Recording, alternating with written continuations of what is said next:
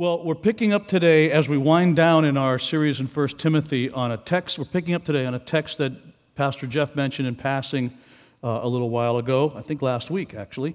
And it's that text that people have misused. It's a text where Paul references the use of wine to Timothy.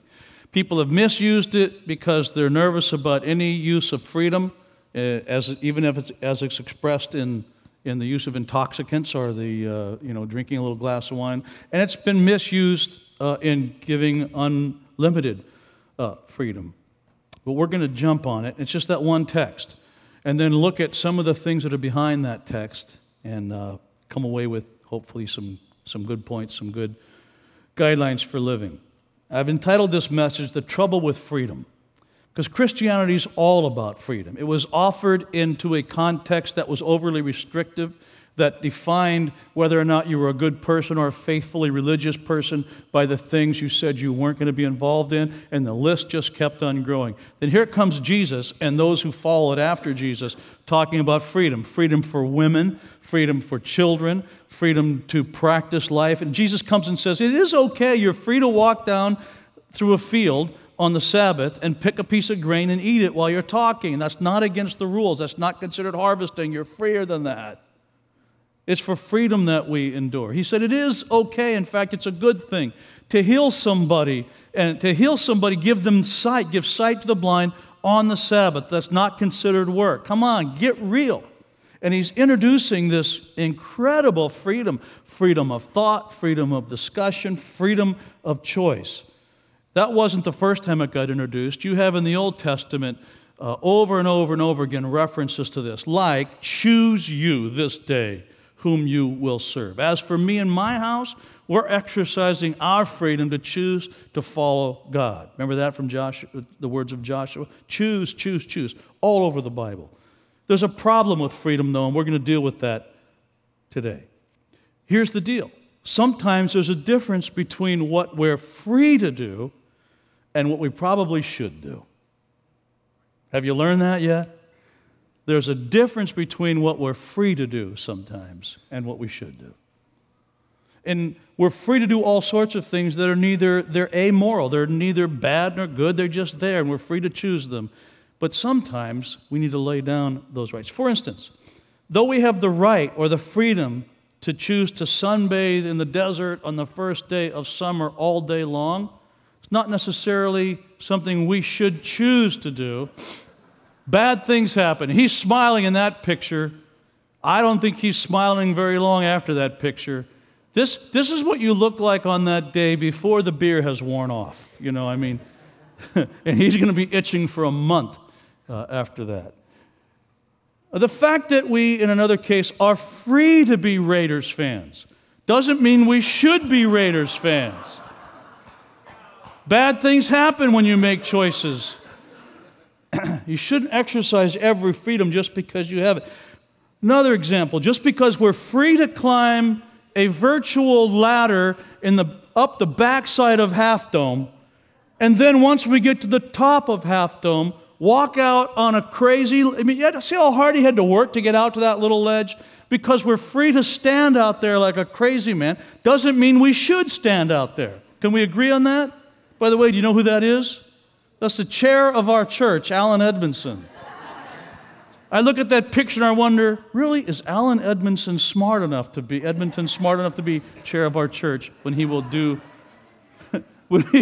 things like that? I just want to say, get off, get that. When we're following Jesus, there's sometimes a difference between what we're free to do as Christians and what we should do. And knowing that difference is crucial to the idea of this series of working things out, how things work in a community of faith. Which begs the question, when might we as Christians need to choose to deny ourselves a particular freedom? Something we have the right to do, but are there times when we need to be able to say, I have the right to do that. You can't on paper show me how that's something I can't do. But I think in this case I need to choose not to do that. I need to say no to the right to say yes? Are there times when that happens? And I think this example in 1 Timothy 5 must be one of those times when we look at that text. When are those times when we need to say no to the right to say yes? And so I want to just give you a couple of examples of when that might be true. First one is right here in 1 Timothy 5, which is our primary text for today. And here's the first example, first time you might want to say no to the right to say yes. It's when I have to choose between exercising my freedom and performing my ministry. If I have to choose between freedom and my ministry, the right to have that ministry in a particular context, that might be a time when I want to choose to exercise my right to say no to a yes. When I was a young intern at Arcade Baptist Church, that's where Brenda and I met. So I'm glad that I said no to a freedom that allowed me to minister there, because I got blessed the rest of my life for it. Because we met there. She became a Christian there. There was a rule there that I thought was a silly rule. In fact, these two rules were the reason I decided I'm not going to be a Baptist. I'll never survive. Baptists are wonderful, but then, you're young, you say stupid things. But there was a rule, and they said, we ask that anybody who's on our staff not consume alcohol at all.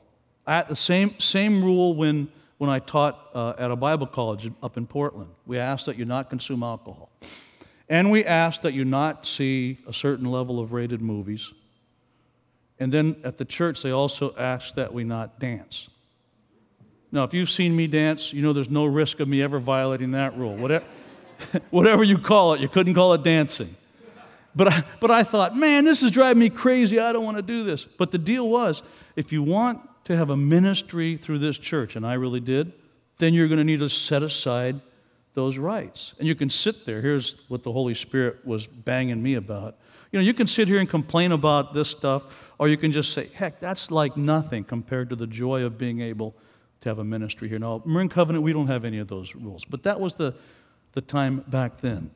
Sometimes you want to say no to what you should otherwise be able to say yes to when it's for the sake of having a ministry. It's much more important to have access to people than it is to have access to an occasional drink.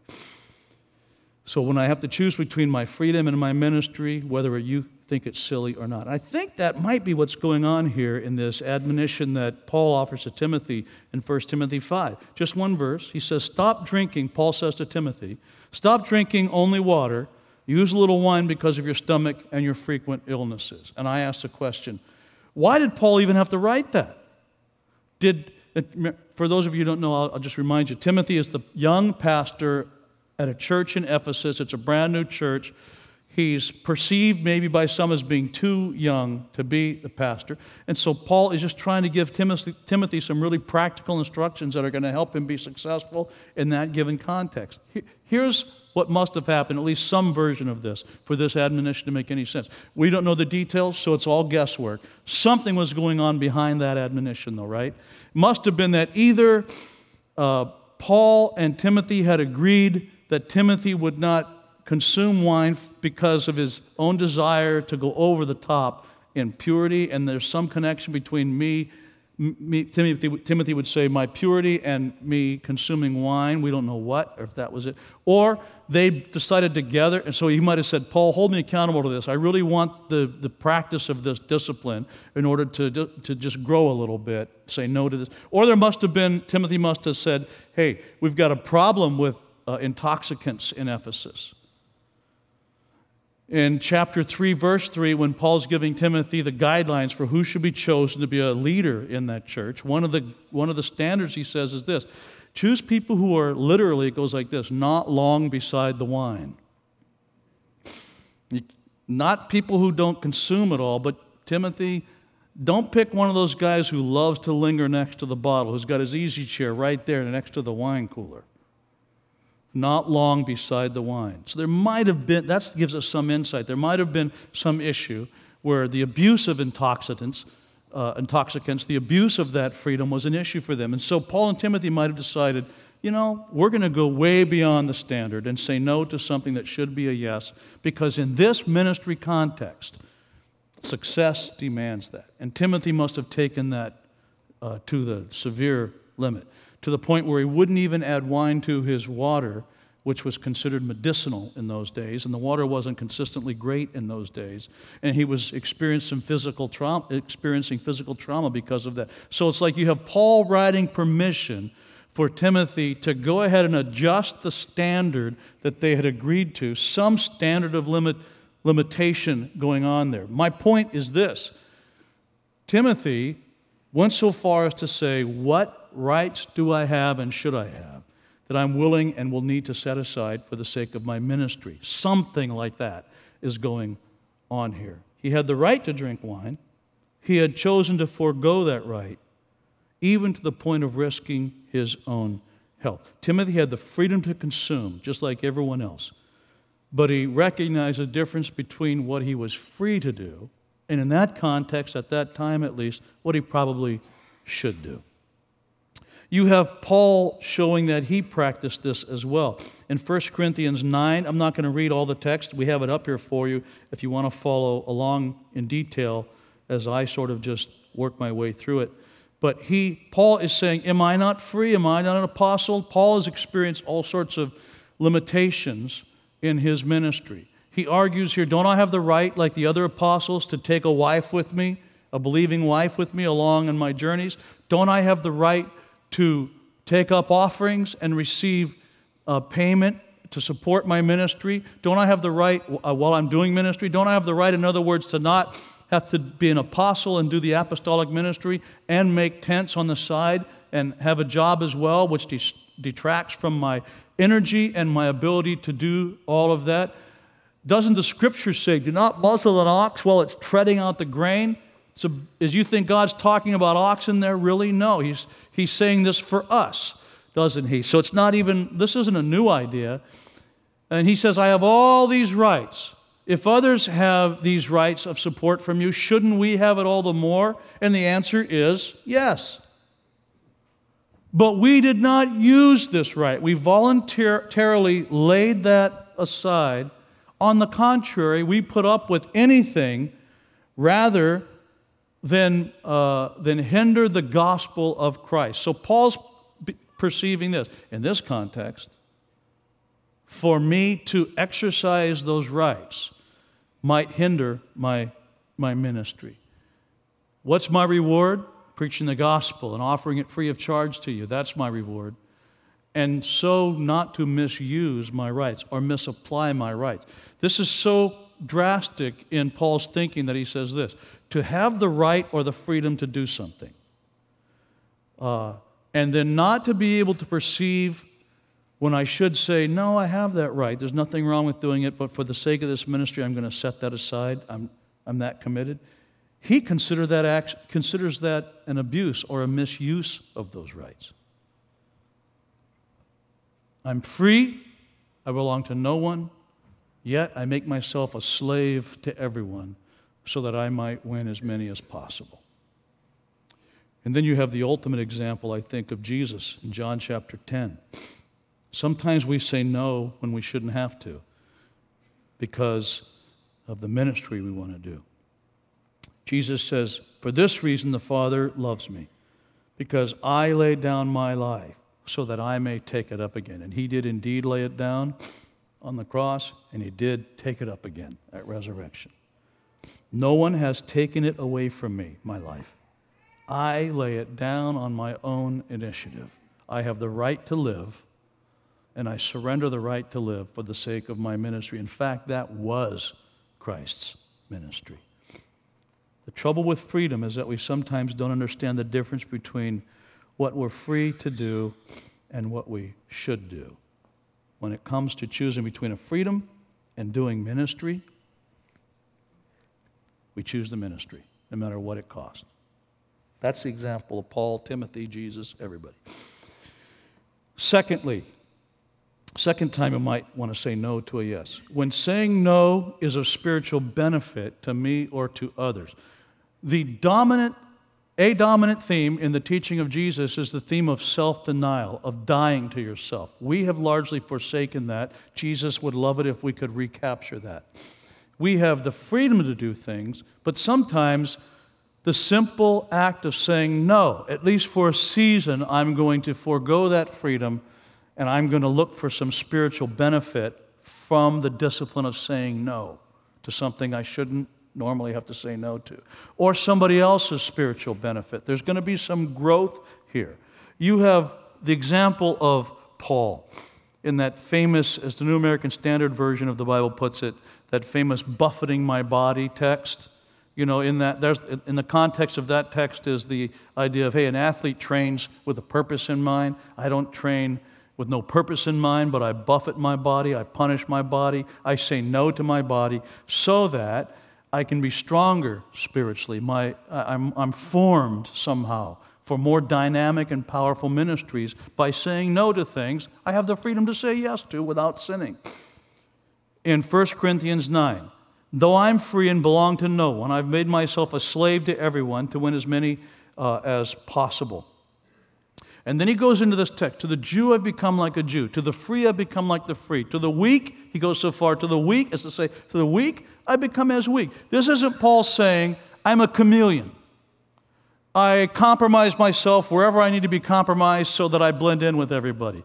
No, it's just the opposite. This is Paul saying, look, I'm going to lay aside what needs to be laid aside and can be laid aside without me pretending I'm somebody I'm not, and identify, contextualize with the people around me. So I'm going to live with sensitivity to the Jewish folks I'm reaching, which means I choose not to practice certain things that they find offensive. As long as it doesn't compromise what I believe in and who I am, I'm not going to go offending them just because I have the right to. To the weak, I'm not going to come and show how much I've accomplished or how great my education is or how much better I am than them. How much better I am than them. Please applaud me for getting through that. No, I'm going to come humbly. I'm going to come identifying with them as weak. In fact, we'll get into this in a couple weeks. I'm going to come aware of the fact that I actually am weak so that I can win them. I'm setting aside anything that hinders my sense of connection with them, their sense of connection with me. Sometimes you say no because saying no is going to mean spiritual growth for you or spiritual growth for someone else. These were not mandatory buffetings that Paul chose to encounter. They were self-chosen, self-imposed settings aside of personal freedom. I do not run, verse 26, like someone running aimlessly. I do not fight like a boxer beating the air when I live. No, I strike a blow to my body, and I make it my slave, so that after I have preached to others, I myself will not be disqualified for the price. That's actually a smoothed over translation, buffet my body. Literally, that would be more like this. I punch myself in the face. Or even some argue, Paul is saying, I don't just train aimlessly. I give myself a black eye with a closed fist in order to make sure, darn sure, that having preached to others, I'm not going to be proven disqualified myself. I say no to all sorts of things that should be yeses because there's spiritual benefit to me and spiritual benefit for others. And then finally, this example. So when you choose between freedom and ministry, maybe you need to say no to the freedom, at least temporarily. Choosing between freedom and personal growth, an opportunity to go way deeper, demand much more of yourself, and contribute to your own growth or the growth of others, you say no to the freedom, even though there's nothing wrong with the practice of freedom itself. And a third time, and this we'll finish with, sometimes we say no to what should be a yes. When my freedom and the practice of my freedom contributes to your bondage.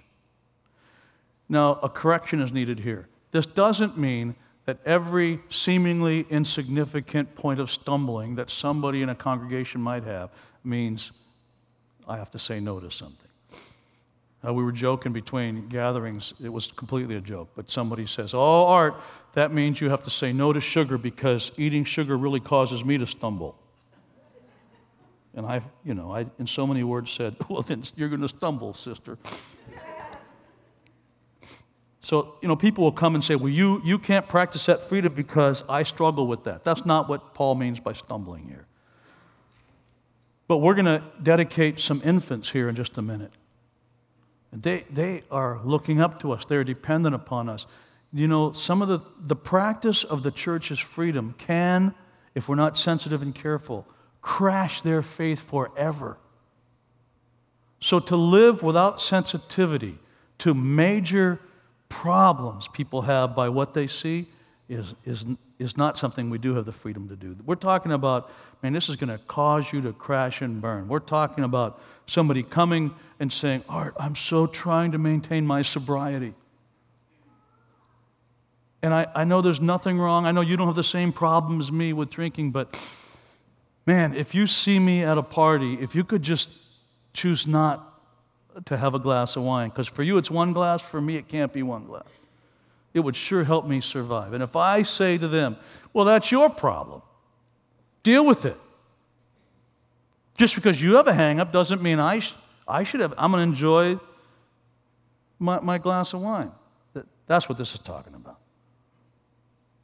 Sometimes we say no to the right to say yes, because saying yes to a freedom is actually endorsing or encouraging your failure, someone's failure. We experience that with some of the church parties. They're not actually official church parties, but parties we have at Marin Covenant Church. We don't have any of these rules. We've got maximum freedom here. But we as staff notice, well, you know what? There aren't that many parties we get invited to from people from the church where there's not wine flowing, and not just wine, good wine. Which, by the way, is the rule at Marin Covenant. There's no rule. There's no rule against drinking wine. But don't invite me over for a box of wine. The rule here has to be good wine. We've noticed, though, as pastors, hey, we have a pastoral responsibility and a real pastoral concern. Occasionally, really fine people at these parties that are mostly populated by folks from our church, they're having one glass too many. That's not good.